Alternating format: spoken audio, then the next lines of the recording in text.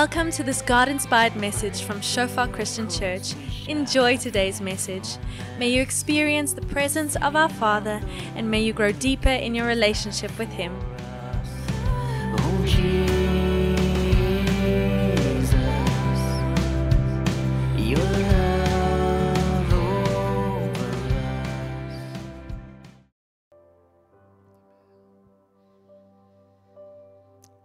Something so precious about the presence of God. You can just press into that and allow Him to minister to our hearts. He says we can come boldly before the throne room of grace. So I want to encourage us, let's develop that lifestyle, not just here on Sundays, but every morning and every afternoon, every evening. Just live lives that draw near to the presence of God. After the service, we're going to worship again, and feel free just to press into the Lord's presence. Tomorrow evening, as we come together for First Monday prayer, we're going to worship again and press into the Lord's presence. Something happens when we draw near to Him. Amen. Thank you so much, band. You guys are welcome to grab your seats. Thank you for leading us so beautifully. And spent some time at my in-laws this afternoon and came home and had to just quickly grab my stuff and come to church to pray before the service. And I realized I left my tablet at home. So I'm on mini screen for a mini sermon tonight. We're going to make it very interactive and get everyone involved, and we're going to share some stories. How many of you guys have noticed we're story people? Humans are story people. We love stories. We love listening to stories, to other people's stories, reading stories for those of us who are readers, watching stories for those of us who enjoy movies. Sports people are sort of getting on to this fact that we like stories. Who here has watched sort of Drive to Survive? Any Drive to Survive people? Who watched Drive to Survive without being a Formula One fan? Any of us here? Are you a Formula One fan now, Ted? 3/4. But there's something that happens when we connect with a story. And so Drive to Survive was sort of one of the first. Some of you guys a couple of years ago may have watched the Rugby World Cup Chasing the Sun story. I never watched it, but apparently Russie's language is not all that glamorous. Very colorful. But there's something that happens when we get the story. It's great watching the sport, but it's like our hearts are connected to it when we get the story. Now suddenly Formula One's got all of these new fans because they had these series, a couple of, I think they're in the 4th season now, of telling the story, and other people have caught on to this. So my wife is a cycling fan now. Tour de France is her thing because she watched the cycling story. And there's a golf one and there's a tennis one now, as people realize that when we bring the story, we engage people's hearts. God loves stories. God made us to love stories. I remember a couple of years ago, I was teaching at varsity, lecturing, and had a couple of Muslim colleagues and had the privilege of sharing with them a couple of times and gave one of them a Bible. And she actually read the Bible. And I know she read it because she came back to me a couple of weeks later and she said that she was amazed when she read it that it was mostly just stories. I think sometimes we miss that. She was expecting this book of rules and regulations and laws, and yes, there's a little bit of in that, and there's some songs and there's some poems in Scripture, but on the whole, it's stories. It's stories of people. And so this evening, I want us to think a little bit about being proclaimers of God's story. Didn't quite have to this is, maybe you guys are too young for this joke, but you don't have to walk 500 miles, but if you want to, you can. Told you you're way too young for this joke. Many years ago, there was a band called The Proclaimers, and they sang a song that I will walk 500 miles, and I will walk 500 more. We're not talking about them tonight. And so we look at the story of Jesus. This year, we've been talking a lot about stepping into God's purpose. We spent some time talking about stepping into His love, and in moments like this evening, we have a moment just where we can step into God, into His love, into His acceptance, into knowing that what we do isn't unimportant, but it's irrelevant because of what Jesus has done. It's far more important what Jesus has done than what you and I will ever do. We step into this place of His love for us, which reaches from never ending to never ending. And then for the last couple of months specifically, we've been speaking about purpose and stepping into the purpose of God. A part of that conversation has been the realization that the prayer of God, what is your purpose with Philip? What is Philip's purpose is fundamentally a wrong prayer. God, what is your purpose for my life? What is my purpose? Those are fundamentally wrong questions. The right question is to step into what theologians would call the Missio Dei, the mission of God, God's mission. See, the question isn't, what is God's purpose for this church? Because God doesn't have a purpose for this church. God has a church for His purpose. God's purpose supersedes church. God's purpose was around long before church was around. Because God has a purpose, He brought the church to be, to bring forth His purpose. And so for you and me to step into what God's plan and God's purpose is for our lives, the first thing we have to do is embrace His purpose. To say, God, what is your plan? Before I begin to ask, what is your plan for me? God, what is your plan?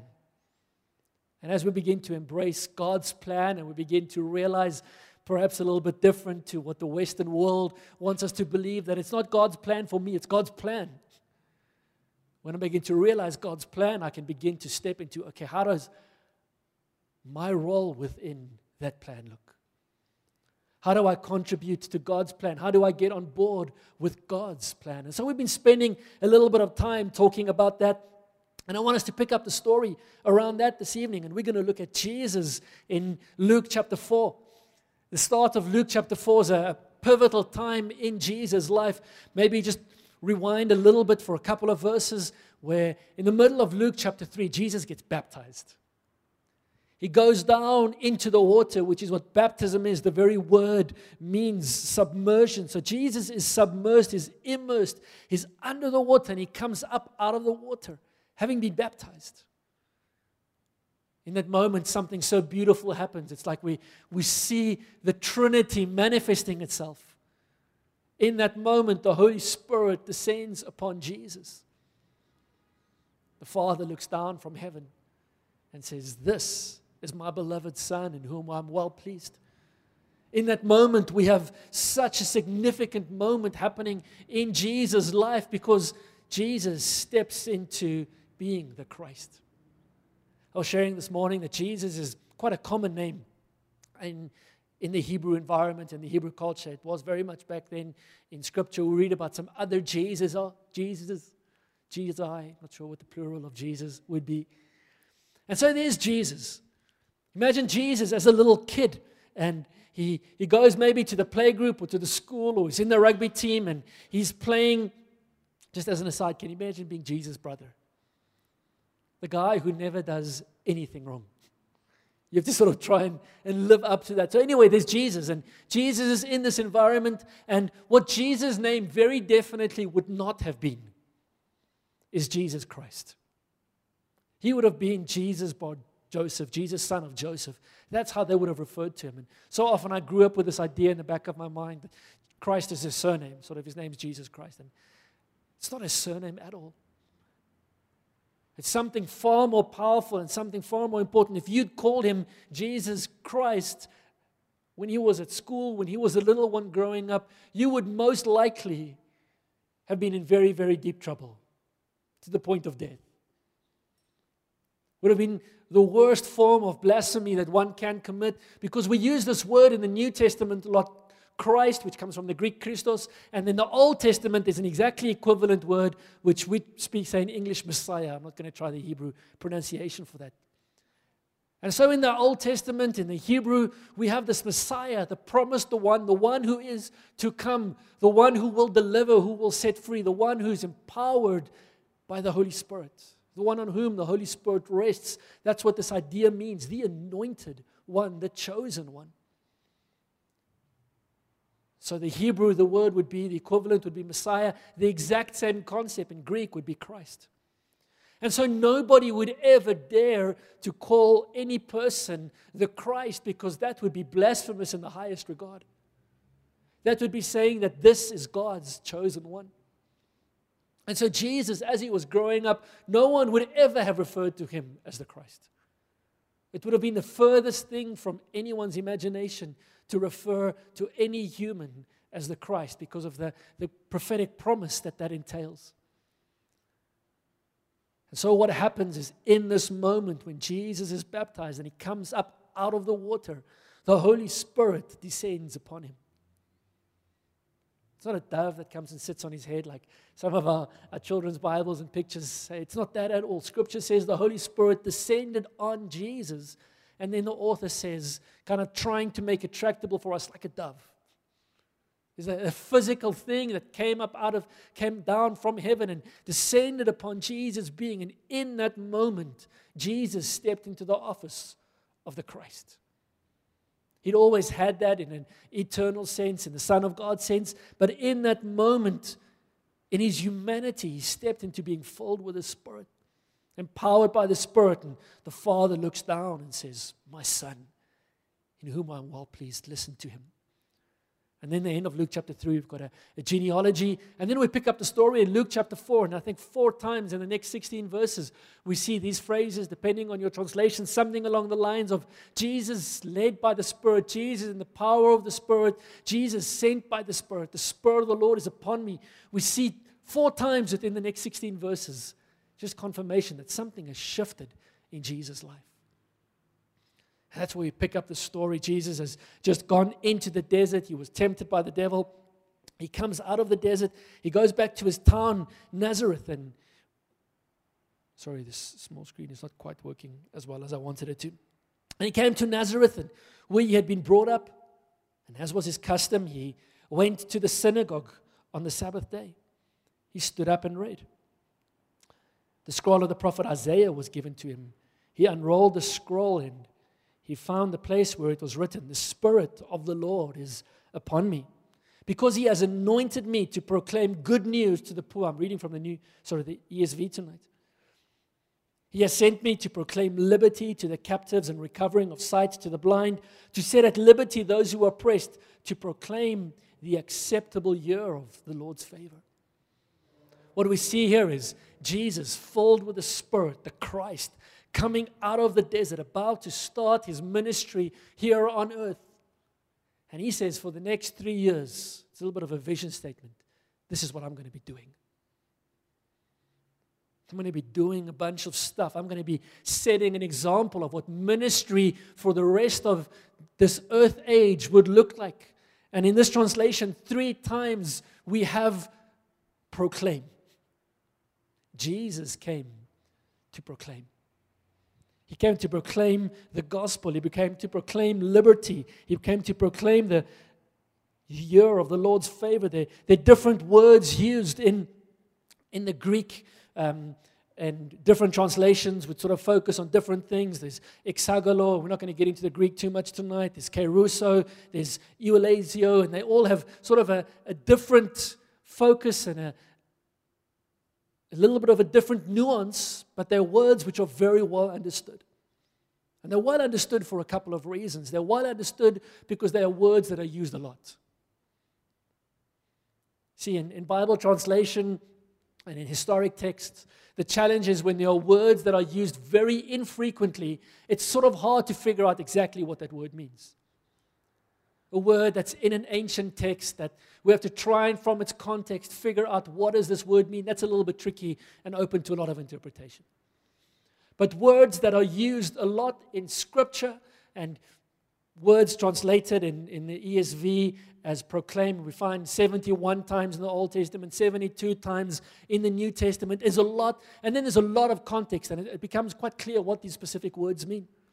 But not only are they found in Scripture a lot, these words are found throughout Greek literature.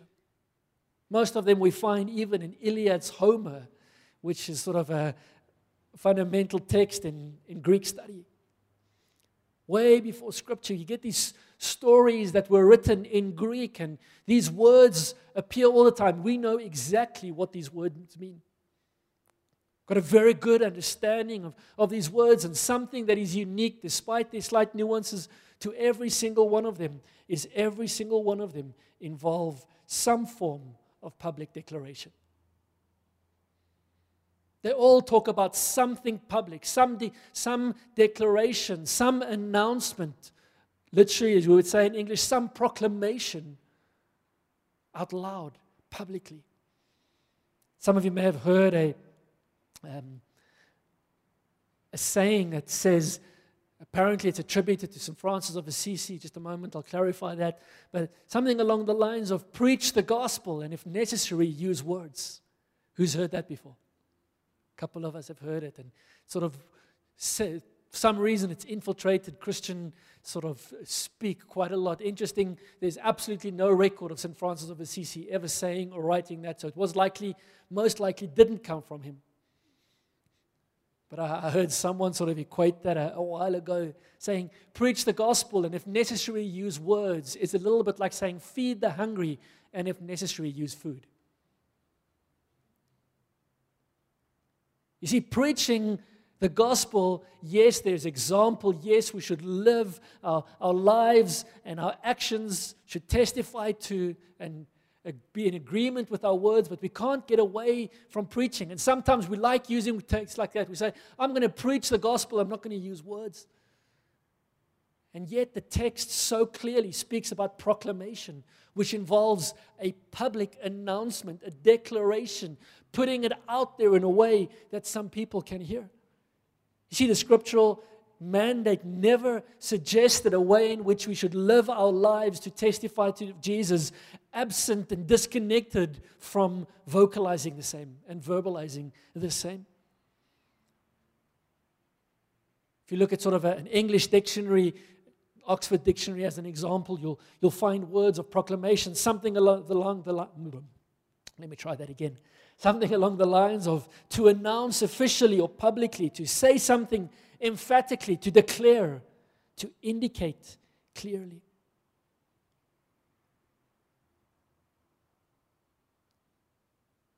My daughter is really into stars and universe and sort of everything out there a little bit. And so a couple of weeks ago, some of you may know there was a really interesting astrological phenomenon, which apparently astronomical phenomenon, which doesn't happen apparently too often and too regularly. But there was Saturn was really close to the moon. Did any of you guys see that? Know about that type of thing?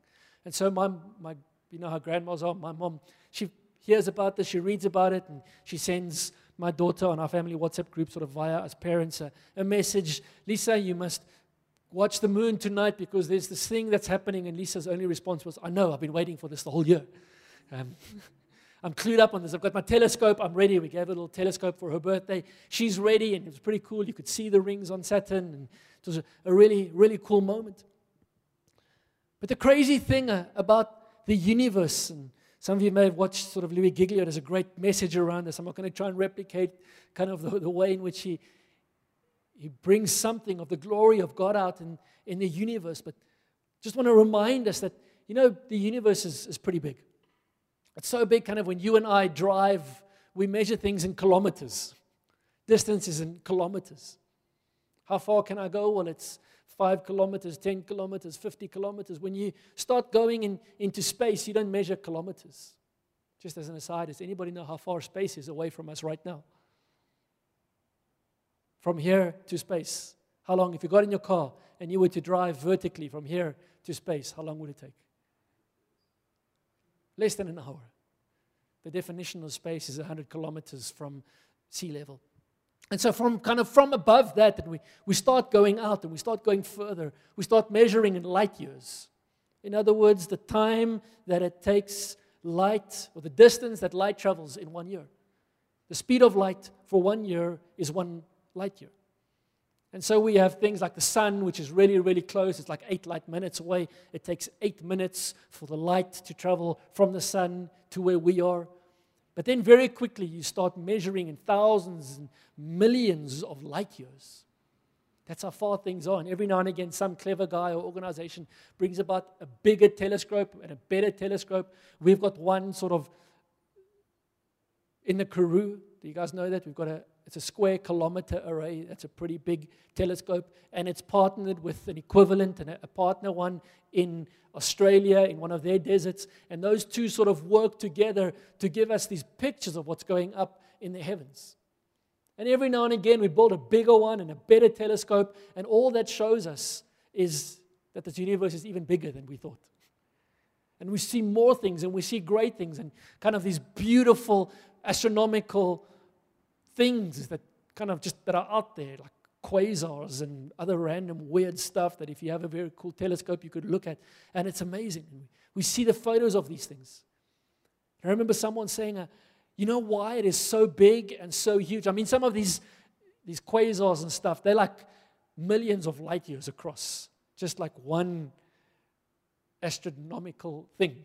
It's like a million light years from top to bottom. And kind of, we look at it, take a photo of it. It's just crazy. It just blows your head. It makes your head goes like boom when you start thinking into this stuff.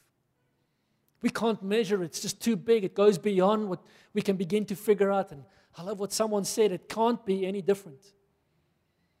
Psalm 16 tells us the purpose of the universe. Psalm 91 verse 1 tells us why the universe exists. The heavens declare the glory of God, and the sky above proclaims His handiwork. There is a proclamation all the time that our stars, that the heavens, that everything a billion of a billion light years away is figuring out. Here's a little crazy thought. You know, every time you look at a star, you're looking back in time. Because it's 1,000 or whatever light years away. The light you're seeing now is light that started its journey 1,000 years ago. And you're looking back into time, into that thing that happened way back. But it's just this crazy expanse we can never begin to imagine. And its sole purpose is to declare the glory of God, so it cannot be small. If we were able to contain it, if we were able to manage it, if we were able to fully describe it, that means we would be able to do the same to the glory of God. But you can't. The heavens declare the glory of God. The sky above proclaims His handiwork. And so we've got these heavens. We see Jesus coming, and His purpose largely involved proclaiming. The heavens have been created, and their purpose is to proclaim. But then watch this in 1 Peter chapter 2, and I need to go a lot quicker. But you are a chosen race, a royal priesthood, a holy nation, a people for His own possession. And that's such a great description of who we are as children of God. Some translations would speak about a chosen generation, a people that God smiles over, that He's picked, that He's brought. We are His. But watch how it carries on. He says there is a reason why we are a chosen nation, a chosen race. It's so that you may proclaim the excellencies of Him who called you out of darkness into His marvelous light. See, you have been chosen to be part of this special people of God, this generation of God, this holy nation, this royal priesthood of God. Why? So that you can proclaim His excellencies. You can proclaim the excellencies of Him who took you out of darkness and into His marvelous light. You're a proclaimer. You have been shaped and formed part of your purpose on this earth, just like part of the purpose of some quasar, a gazillion light years away that we haven't even learned and looked upon yet. Why does it exist? It exists to declare and to proclaim the glory of God. The same reason why you exist. To proclaim something of the excellencies of God. And so I want us for a moment to get really practical. I'm going to ask us to probably move our chairs a little bit and to form groups of maybe 4 or 5 people, not more than 5. Otherwise, this is going to take a little bit too long. So maybe you need to get up, turn your chair around, sit with someone that you probably wouldn't normally spend a lot of time talking to. Groups of 4 or 5. And if you're a little bit uncomfortable, kind of it's new, it's weird, I know, but trust us for a moment, you'll be okay. Okay. If we can maybe just do that, take a moment, find someone, introduce yourself. Here we go. Gandhi's got the vision. Let's move around. Find a group, 4, maybe 5 people. No bigger than that, please.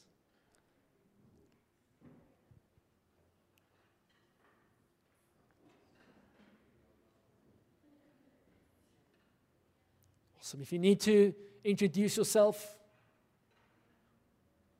Palesa, we need to work on your maths.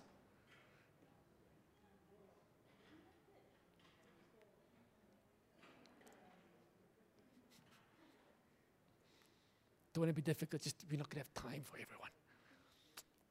Awesome. If you all introduce yourself, say, hi, my name is, if you need to do that. And then the strange thing we need to change this in our culture. The second question after we've said what my name is, we say what my function is, what I do in life. How sad is that? My name is, I work this, I do that, I study there. Surely there's more important stuff than our function that we fulfill. Anyway, but it's completely besides the point. Let's not get sidetracked. I want us for just a moment to tell some stories, our stories. The story that I want us to think about this evening is a story in two sections. So I'm going to give you just sort of 2 minutes to think about this, and then I'm going to give group 15 minutes as a group to give everyone a chance. So, you get the original Lord of the Rings novel, which is I don't know how many thousand pages. And then you get the Reader's Digest condensed version. Tonight we're doing the Reader's Digest condensed version. The full version is so much better. It is amazing. Read it. But maybe just for tonight, we don't quite have 7 hours to listen to the whole story as much as we would love to. So we're going to do the 2.5-minute version. Okay. Can we do that? 2 things that I want you just to think out. The first one is, if you look back at your life, when you first decided to follow Jesus, why? What was going on in your life? Why did you initially decide to follow Jesus? And then secondly, why did you choose to continue to follow Jesus? So there was a time, a moment where I was like, I probably need Jesus in my life. I had this moment and this Jesus thing is a good thing. I'm going to begin to follow him. And then for most of us, there was probably another moment at some stage where we realized, I'm going to continue doing this. I'm in this for the long haul. Okay. So it's 20 past now. Can we I'm going to give you guys, my maths brain has just left me, until 22. 18 minutes for your whole group. So you need to self-manage your time. I'm not going to say, okay, next person and be the buzzer. Okay. Share a little bit those 2 questions. Why did you initially decide to follow Jesus? Your story around that. Why did you continue to follow him? Awesome. Let's go.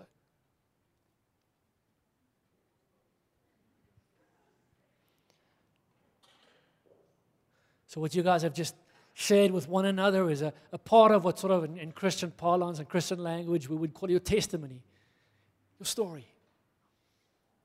Part of us being a proclaimer is us embracing story, embracing testimony, and sharing it. You don't always have to share the whole thing, but just 4 very quick tips I want to give us as we're going to be proclaimers, proclaiming the excellencies of him who called us out of darkness into his marvelous light. That's part of his purpose for us. If we really want to embrace that, just 4 little things that I want to, just tips I want to give you that testimony is not. The first thing is, and that's one of the ways I phrased it this way, because if we phrase it this way, it's a little bit less intimidating for some of us. If I'd asked us to share a testimony, we probably would have shared it a little bit different. So a couple of things that testimony definitely is not. Testimony is not how good I am. When someone leaves having heard your testimony, they shouldn't leave saying, well, Philip is so cool. If I've done that, then I've missed the whole point. The takeaway from me sharing the story should be Jesus is so cool. There's just a slight shift in how we proclaim. You see, if I proclaim and I say, guys, this is what I was, and I did all of this, and I got involved in all of these really, really bad decisions, and then I got my life back together, and I sorted it out, and I started praying, and now I'm going to church, and I'm in a small group, and I lead in my church, then the main character in that story is me. It's missing the point. If the story is I was in a bad way, and I made some shocking decisions, and really wasn't doing well, but Jesus. Jesus came and He turned my heart. Jesus came and He changed the way I relate to people. Jesus came and He showed me a better way. Jesus came and He lifted me up from the nonsense that I was in, and He gave me opportunities. The focus of the story is Jesus. So the first thing that we just want to be aware of is, I don't want to be the main character in the story because of how good I am. What I also don't want to be is the main character in the story because of how bad I am. We sometimes want to step into the trap of kind of exaggerating how bad I was to try and make God look a little bit better.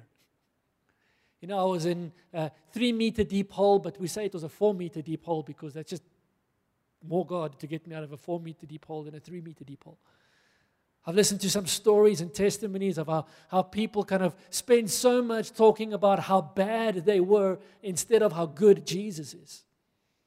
And so we want to keep the focus on who God is. Yes, I'm a mess up. I'm bad, but I'm not more bad than you ever will be or have been. All have sinned and fall short of the glory of God. You're not more bad than I am, and I'm not more bad than you are. But God is good. And so we want to just keep that as a focus. I really need to change this thing's screen off time. Okay. So we want to make sure that Jesus is the hero and the focus of the story. The third one that I want to say is your story is not insignificant. Sometimes we hear the story of, you know, the drug guy who was high and sort of tripping out, and in that moment he had a vision of Jesus, and Jesus came and lifted him and delivered him in that moment, and kind of he was set free, and the demons came screaming out, and the next moment he was sort of translocated and found in a different continent. And then we're like, wow, that's a testimony. That's going to change people's lives, and it will, and we'll tell that story. But you know, the vast majority of people that you will meet in your life cannot relate to that story, because that's not their story. For the vast majority of people that you will relate to will probably relate largely to your story. The vast majority of people in Pretoria that I meet when I tell them my story, because I grew up in a religious home, went to church pretty much every Sunday, didn't have a relationship with Jesus. That story speaks to hearts a lot more because people can relate to it because they're there too. It doesn't take away from God's power to transform and to heal and to do the miraculous. We trust that He'll continue always to do that, but your story isn't insignificant because it's not fit for a Hollywood movie. Your story is significant because it is you. And what gives your story its power is the authenticity. What gives your story its power is it's me, it's who I am. It's what shaped and formed me to where I am today. Your story has the power to change lives. We'll see that in just a moment. And then just very important, just when we're sharing story, when we're proclaiming, there is a time and a place for preaching and for teaching. There's a time and a place for saying this is what people should do. But there's a very big difference between sharing a story and telling people what they must do. The very nature of the conversation changes very quickly from when we're sitting on a bench or we're sort of in the queue at Checkers waiting to get to the front, and I'm just very quickly telling a story with some random stranger about God's goodness. And then I throw in the still temptation comes in, and now you must. The moment we throw the and now you must in, it's changed from a story to a sermon. Yes, there's a time and a place. Yes, if someone asks us, that's completely different. But we need to withhold that kind of that temptation to tell people what to do. Just tell them who Jesus is. Make them hungry to go look for Jesus. If they ask, what do I do now? Then we tell them what they do now. But it's so easy to just make that jump to say, this is what God did in my life, and it was amazing, and God is so cool, and now you must. And right in that moment, the power of our testimony has been removed. Right in that moment, we've shifted into a different space. There is a time and a place for that type of preaching and teaching. Just be aware the conversation changes dramatically. The testimony, your story, doesn't always have to be the whole story. We can, just like now, just the highlights package. Sometimes it's not even how we came to faith. It's just I went through a moment in my life and Jesus was there. And that can lift someone else's spirit. That can build faith. That can point someone to Jesus. Not only did Jesus come as one who was called to proclaim. Not only are you and I chosen to walk in His footsteps to proclaim. We have been commissioned. We have been sent to proclaim. Normally when we think of the Great Commission scriptures, we look at Matthew 28. Look at the wording that we find here in Mark 16. Jesus said to His disciples, Jesus said to them, go into all the world and proclaim the gospel, the good news to the whole creation. You have been commissioned. You have been sent. We spoke about the mission, the Missio Dei, God being the sent one, Jesus being sent, God always being one who is sending, and God has sent you. Whether you realize it or not, hopefully you realize it now tonight. You can't ever say, I didn't know. God has sent you. He said, go and proclaim. You've been commissioned by God to proclaim. In the book of Revelation, we see some beautiful, once again, story that sort of brings out so many truths. And what's happening here is there's a guy called John. He's on an island called Patmos. He's been sort of, what's the word? He's in exile on the island, chased away from, he's just preaching Jesus too much. They need to get rid of this guy. So they put him on an island, and on this island he has this vision. He sees these pictures, and he's sort of this dream that he's involved in, and it's God speaking to him, showing him firstly who Jesus is, because primarily we need to remind ourselves that the first sentence of the book of Revelation is the revelation of Jesus Christ. The main thrust of Revelation isn't to tell us about stuff that is to come, it's to show us who Jesus is. And so then he sees these pictures, and then he sees this sort of this movie, in a sense, playing out in the spirit. And there's, at one stage, this big war. There's Michael, the archangel, and he's got all of these angels on his side. And then there's the devil called a dragon in the story, and his angels, or the demons that are with him. And there's this big war, and Michael wins, fantastic, as if there was going to be another outcome. And he casts down the devil and his angels to the earth. And then there's sort of this moment where mankind is engaging with the dragon and his angels. And we pick up here in Revelation 12:11. And it says, and they have conquered him. And that's these people, the followers of God. They conquered this dragon by the blood of the Lamb. We're going to take communion in a moment. And by the word of their testimony, by their proclamation. For they love not their lives, even unto death.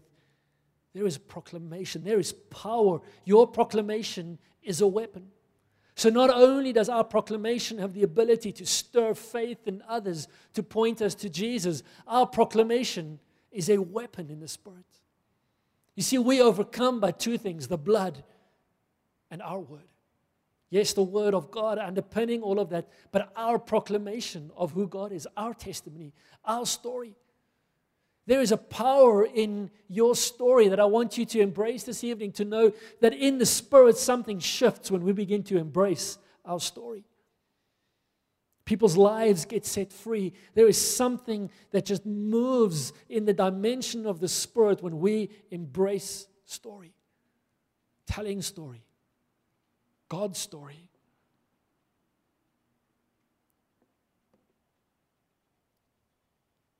So much more I could say about that, but this evening I want to ask Birgit, she's at the back there already, if she could pass out the elements of communion. Maybe Darlington, if you could just quickly help there.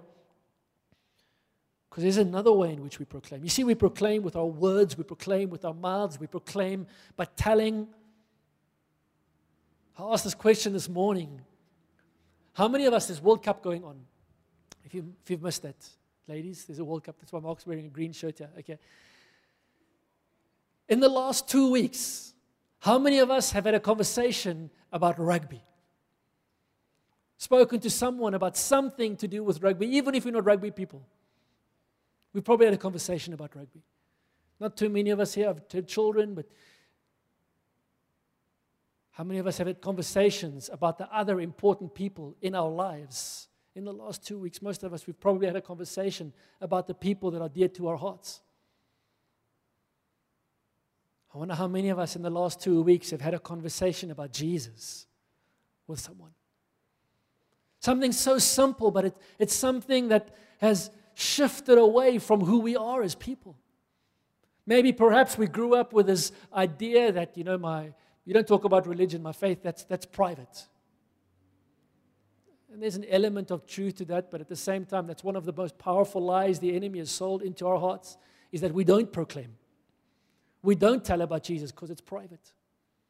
And yes, certainly there are things that God is doing in my life that is private and that's intimate.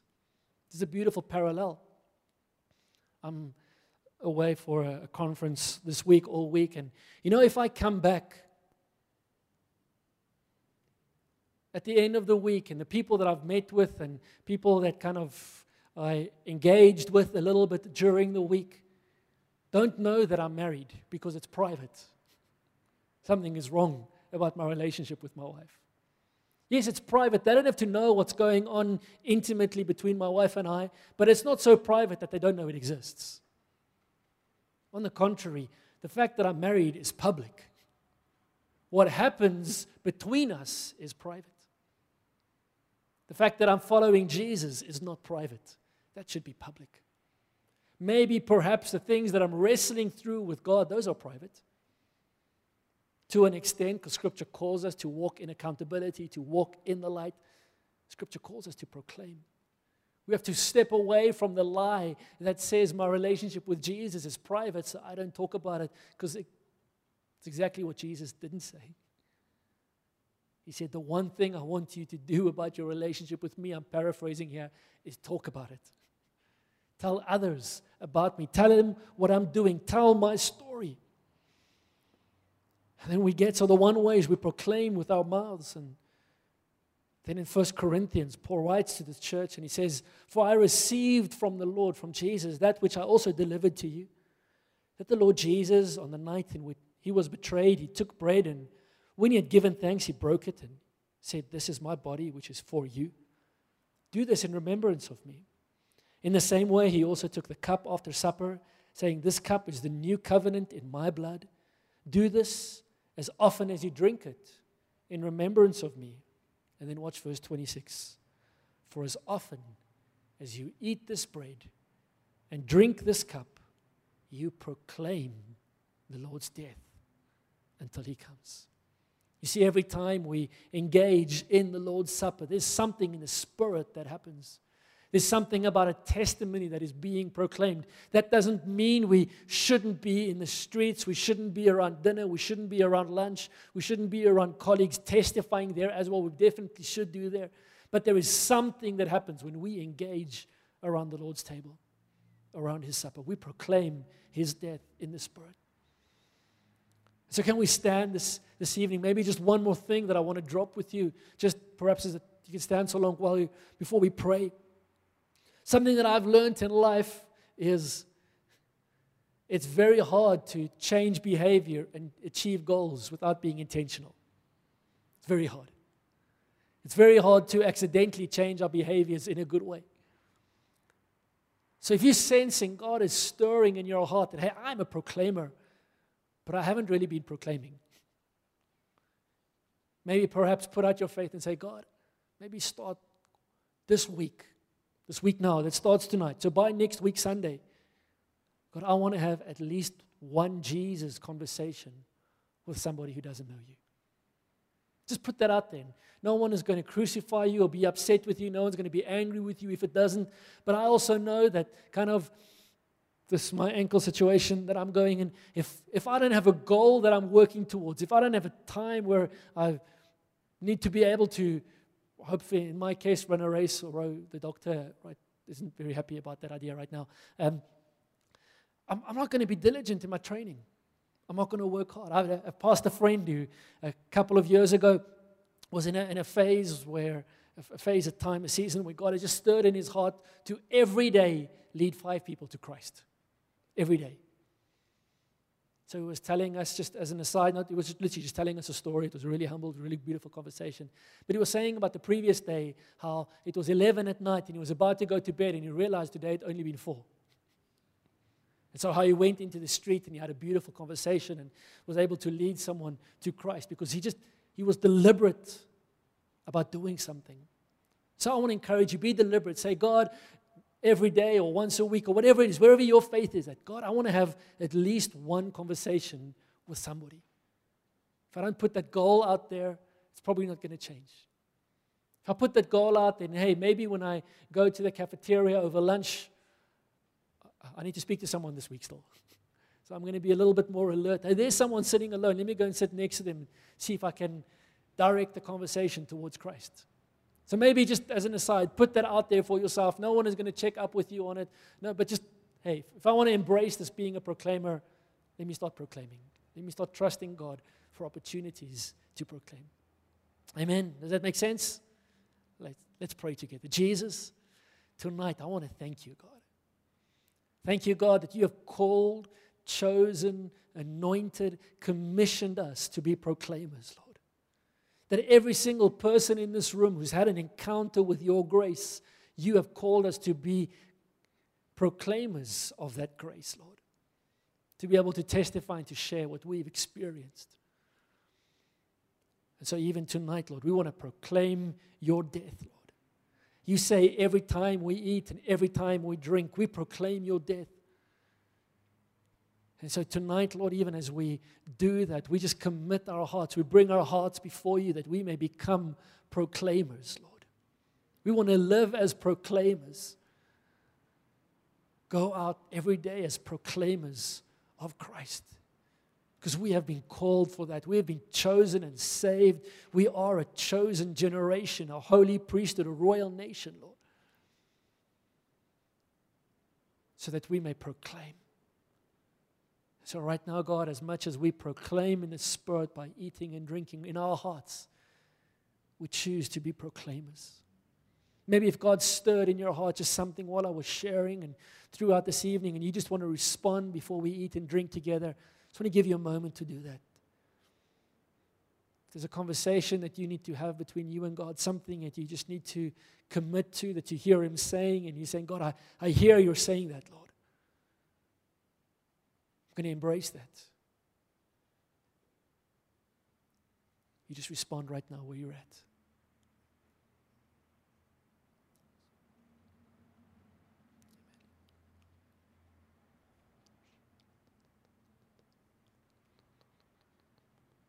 And so, Jesus, thank you for your body, Lord. Thank you that as your body was broken, you defeated every power of Satan, Lord. Every chain, every shackle that holds us back, Lord God, every piece of brokenness, you've come to put it back together again, Lord. That as we proclaim your death, Lord, we also proclaim your resurrection and your hope and your life. Let's eat together.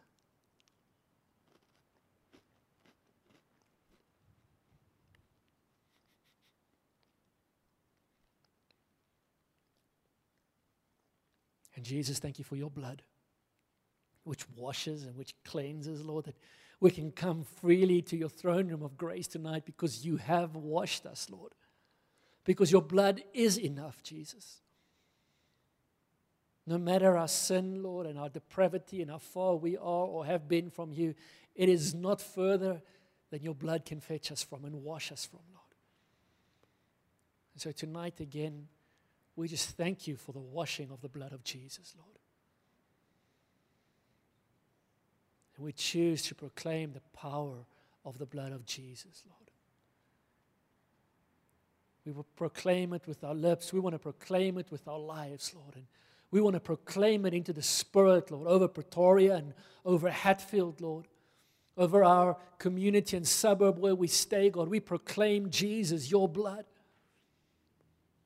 Over our lives and over our friends and over our workplaces and over our classrooms.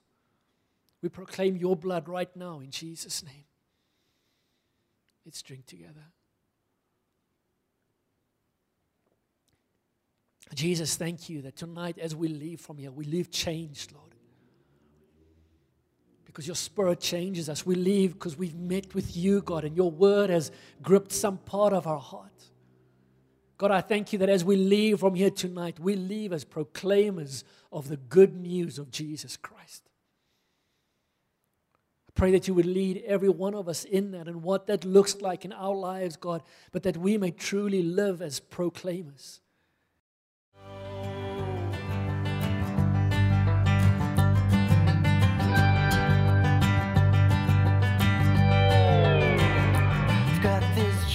Thanks for listening to this message from Shofar Christian Church. We believe that you enjoyed your time with us, establishing God's kingdom and His glory in your life. For more info, call us on 012-362-1363. Email us pretoria@shofaronline.org. Browse our website www.shofaronline.org or like us on facebook.com/Shofar Pretoria.